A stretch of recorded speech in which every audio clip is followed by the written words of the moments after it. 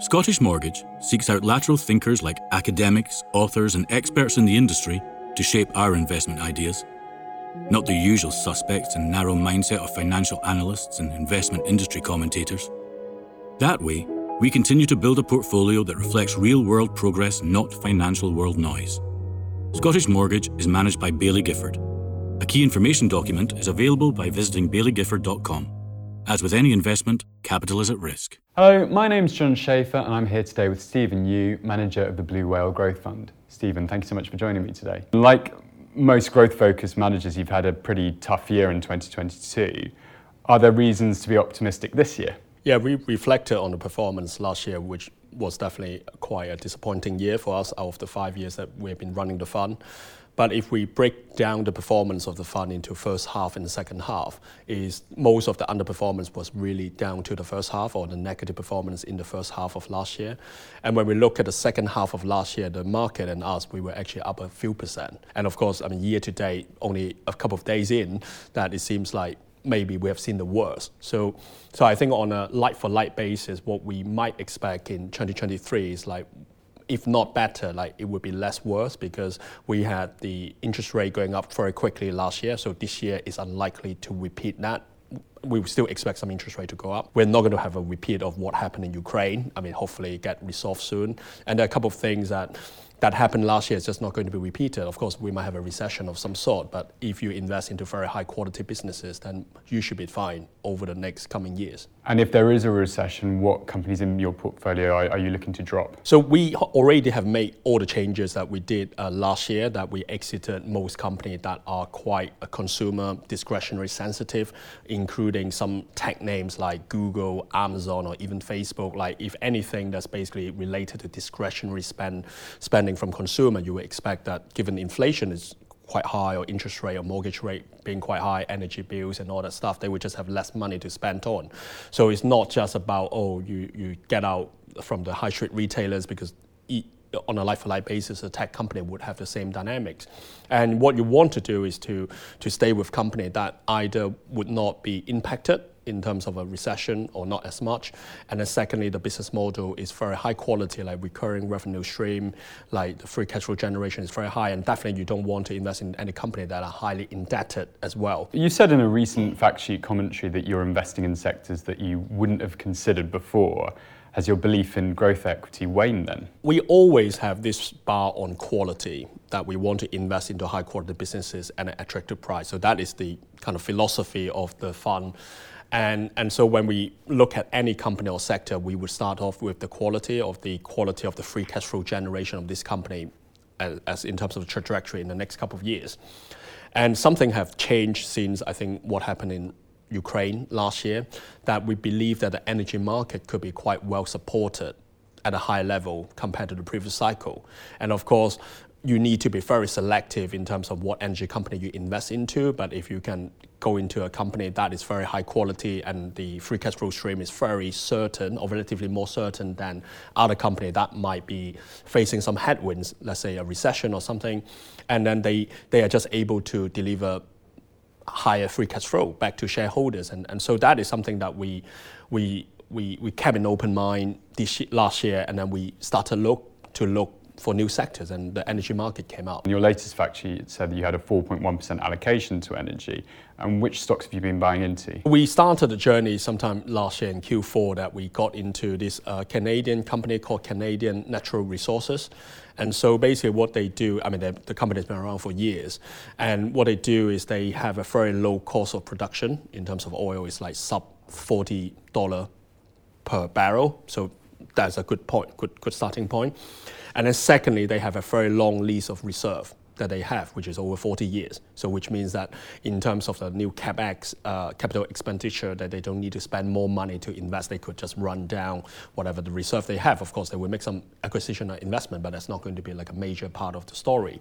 And then thirdly, like if you look at Canadian energy company, they are relatively ESG friendly. which is something that we do consider. Of course, I mean, they would not be as ESG friendly as like a software company, but then relatively they are on the higher end of the spectrum. How exactly are they ESG friendly? So they are on a higher spectrum in terms of what they do, that they want to decarbonize as much as they can, they improve the technology, they have set out like a 10-year, 20-year framework to basically to reduce their carbon footprint. And so in the next coming years, I mean the one thing about the energy space is it would be impossible, I think, in the world that we don't need any oil and gas forever. If they're trying to reduce their carbon footprint, does that not affect the growth prospect? No, in terms of reducing the carbon footprint, it's not producing oil or not producing the asset, utilizing the asset, but it's utilizing the asset in a more efficient manner.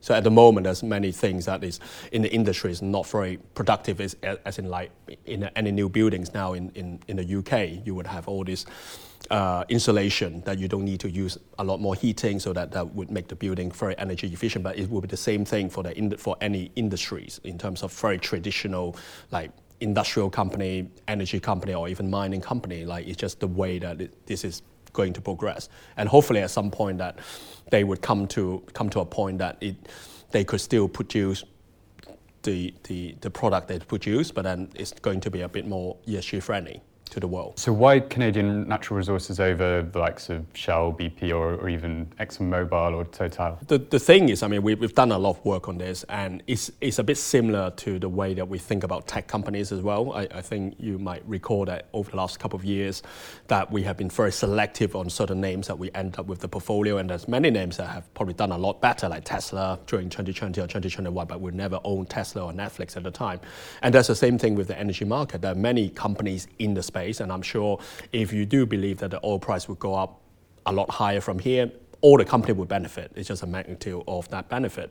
But then for us, it's about the quality of the company as a starting point. So despite that we don't need, I mean, in a model that we don't need the oil price to go up, that they could still sustain the level of free cash flow that they generate. And so you're looking at the balance sheet strength, you're looking at the quality of the asset, which is predominantly in North America rather than in certain probably more challenging markets or regions. And at the same time, the management team who's been running the company for years, the track record has been very consistent, the cash flow return to shareholders has been very consistent. And of course, then you have to look at the government regulations, whether they're going to be a headwind or tailwind. As far as Canada is concerned, I think they're in a good place to be. So at the moment, as far as we know, that they don't have the tax potentially going to be imposed on the energy company like we have in here or in Europe or maybe in the US. You're investing in energy companies, industrials. Some might say this is a bit of a style shift. How do you respond to that? We want to find the best ideas that could benefit in the coming years, that would take a bigger share of the world GDP, which means that they would grow and have more money being spent in the industry or in those companies, the products or services that companies produce. In terms of the energy market, I mean, energy market has been around for years, but we wouldn't have managed to deliver the level of return that we did if we have owned all these companies that we just talked about that we are owning now. You would rather own PayPal, Facebook, or like Amazon. They would have done so much better. So we run a high conviction portfolio. We want to get the best 25 to 35 ideas, and that's the area that we identify. But now, because of the shift in geopolitics and the world order, that we have exited many of these names, which we no longer own the FANGs, like we don't have any more FANGs. And then of course, we want to consider new opportunities, and we see that these are the new opportunities, and they could take a bigger share of the world GDP in the next 5 years. Like, there will be more reshoring, like we will be paying a higher energy bill, like we will have less money to spend on Amazon, for example. The companies that you're looking at here, they're not traditional growth companies. Do you think perhaps you would have named the fund differently? How do you open it now? The way that we define ourselves is we will probably, I think some people would categorize us as quality growth. So quality is still the bit that we care about, like good management team, competitive positioning, strong balance sheet, high return on invested capital and all that stuff, like that has not changed. So that is like the overriding theme, that we would only invest into this, like we are very selective.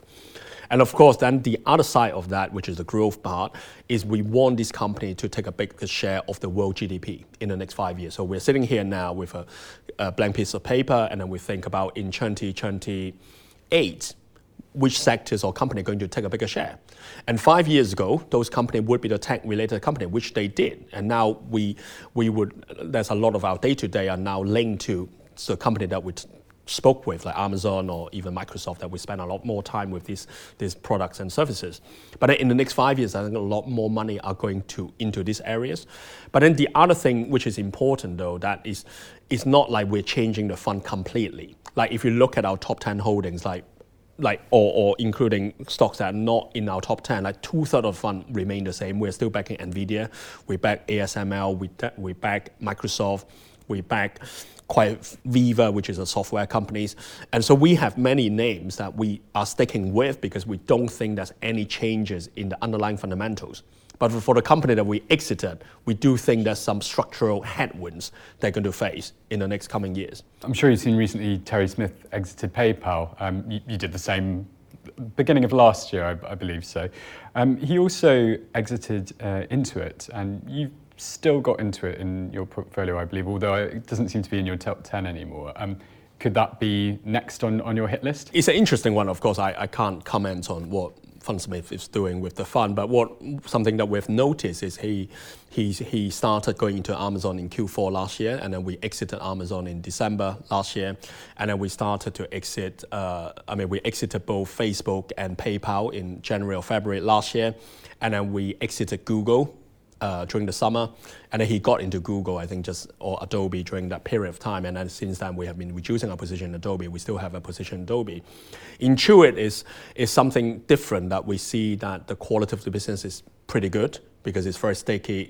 Is basically have two parts to the business. One is tax filing in the US, that you pay a software provider, unlike in the UK that you go to the HMRC website, and that is very sticky money. That's like 50% of the business is in tax filing, which is basically it's very high certainty of people going to file their taxes. If that money's so sticky, why was its share price down more than 30% last year? There's a big difference between how you term the share price reset as permanent loss of capital, which means like basically they were way overvalued for what it is. The fundamentals are quite weak. I think Tesla would be a good example. Like if you ask me to make a bet, is Tesla going to ever see them going back to a $1 trillion company, which they did peak at 1.2 18 months ago? I think it's fairly unlikely they will ever go back to that journey because the business in itself is not that strong. There's a lot of competitors in the space. But then if you're just looking at the share price reset for Intuit or Microsoft, and Microsoft is down 30%, like, is Microsoft going to disappear? Has the competitive position of Microsoft and Intuit being challenged by new competitors? No. But how do you explain the share price reset? A lot of that would have to do with interest rate going up, because the interest rate has now gone up from almost like 1-ish% in 2021 to over 4% in the US in terms of the medium-term expectation. And so if you factor that in, you can actually explain that. A very different example is like Tesla versus NVIDIA. So for example, like Tesla, we would never buy it. We're still backing NVIDIA, is in our top 10. But at one point, they were very close in terms of market cap. So Tesla peaked at about over 1 trillion, and NVIDIA peaked at about 850 billion, so very close. And now they're exactly at the same market cap, 350 billion. Tesla has gone down like 70-80%. NVIDIA is a bit less, but it's still over just about 40-50%. But then the chances of NVIDIA making it back to 1 trillion because of fundamentals of the company, because of AI, automation, 5G, a lot of more content in auto space. From our perspective, the long-term thesis remain intact. At that stage when NVIDIA was shooting the lights out and sort of getting to a $1 trillion company status, didn't that concern you, even though you thought the fundamentals were solid? Surely the valuation was just a bit ridiculous. I think NVIDIA might be a difficult one because it did go up it did go up very quickly in the second half of 2021. But even if you look at Microsoft, which might be a fairer example, is I have a chart that I plotted like since we started the fund in 2017 September until recently, that if you look at the share price, it's basically gone up, I think, over 250% since that 2017 until now, despite the 30% resets from the peak 9 months ago. But then if you look at the underlying earnings profile of Microsoft, like using the Bloomberg consensus in the next coming 12 months or 24 months, it's done exactly the same thing. That has gone up 250%. So the shares is exactly reflected the underlying fundamentals. But of course, there was a period of time that the share price has detached from fundamentals very quickly, and then now has been reset back to the fundamentals. Microsoft's most recent earnings, it was lower than analyst expectations. A bit, a few percent, but that's not of major concern, like because of a strong dollar. The one thing about Microsoft is like we are less worried about Microsoft than, let's say, Alphabet or Google, for example. The only reason is because that the business model of Microsoft is high quality, because a recurring revenue stream is subscription. Like unless you would have a company making massive round of redundancy or company going bankrupt, then they would get impacted. Yeah. But of course, everything else would get impacted. There's no safe place. Like that would be like a very bad place to be. But it takes a long time for that to happen, and that might be like a cycle. Like when you go into recession, it's not like everyone just keep laying off people, right? Like you have certain industry to go into recession first, and then you have another industry to go into recession later, and then you might have company that went into recession early on and they have recovery and all that stuff. So they are not totally immune. But then in contrast to Google and Alphabet, which is purely digital advertising, is you can just turn down your budget spend today. Like, I mean, Blue Whale, we advertise on Google, for example, I'm sure everyone does. You can easily just turn down, like, or you were spending like £1,000 a day, you turn it down to 500. Oh, no, the performance of the market is really bad, no one's going to buy any funds, you turn it down to 100. And you can just do it instantly. But if you want to do a massive round of redundancy, it takes some time, there's some planning to do that. So, and they will still be getting paid. And then you might have got into a contract that would sign up, have an Office 365 subscription for a year or 2 years. So even though that you have made the return, you can't do that. So the thing is like the spectrum of company in terms of quality now is very important. But no one is immune if the world is going to a depression. So it's interesting that you mentioned that you were reducing your stake in Adobe before, and that's got a similar business model. It's always subscription-based, mostly for enterprise level software. Why are you reducing Adobe, but you're keeping bullish on Microsoft? Everything is relative, on a relative basis. The reason that we've been reducing our position in Adobe, that was since Q2 last year. So you haven't seen Adobe being in our top 10 for the last 9 months now, but it has been consistently on our top 10 since we started until Q2 2022. The reason we did that was because we were looking in terms of the transformation, the transition from traditional media spend to digital media spend, in terms of the transition to monthly subscription model. Like, so Adobe was the first one who started that journey as a traditional business, software business in 2014 and 15. And then it's the same thing with Google, that when we invested in Google in 2017, the traditional media spend is about 2/3 of the advertising budget, and 1/3 of that was in digital media spend. 5 years later, now that number has flipped. So now 2/3 of the advertising spend is in digital media, which is through Google, Twitter, Facebook, and all that, and 1/3 traditional media, right? So in terms of the tailwind for that transition to happen, to take place, it's no longer there, because it would be impossible for digital media spend to double again, because you're already 70% of the market, right? But when you're 30%, you double to 70 in 5 years, which is a lot of growth. And then secondly, when you look at the software transformation or transition within Adobe, is there now predominantly of their business would be a subscription. It's purely subscription now. So then we were asking ourselves, like, what is the next leg of growth? But then unfortunately, in the meantime, despite Adobe is a good business, it's not going to disappear. It's just like Microsoft. Is the end market is a lot more uncertain, because you're talking about creative professionals, which is exactly why we're concerned about Google. Like, if people are spending less money, if the conversion rate is a lot lower now, because we could click on an advert, but we're not going to complete the journey, because we might not have the money. More broadly, you've been pretty negative on FANGs recently. I mean, you now no longer have any of the traditional FANGs in your portfolio. But is there going to be a buying opportunity this year? I think it could be. I think you need to do it selectively. If you look at Facebook or Meta, I think that it is completely broken in terms of the fundamentals of the company, unless you really believe that Facebook or Meta is going to be the leader in metaverse, and it's going to happen imminently, not in the next 20 or 30 years, which might be too long, like they might not have the cash to fund it for so long, which we don't believe is going to happen, then the business model is a bit broken, because then at the same time, the core business, the flagship business, Instagram and Facebook, they are under challenge from TikTok, for example, like there's a lot more spending going to TikTok now.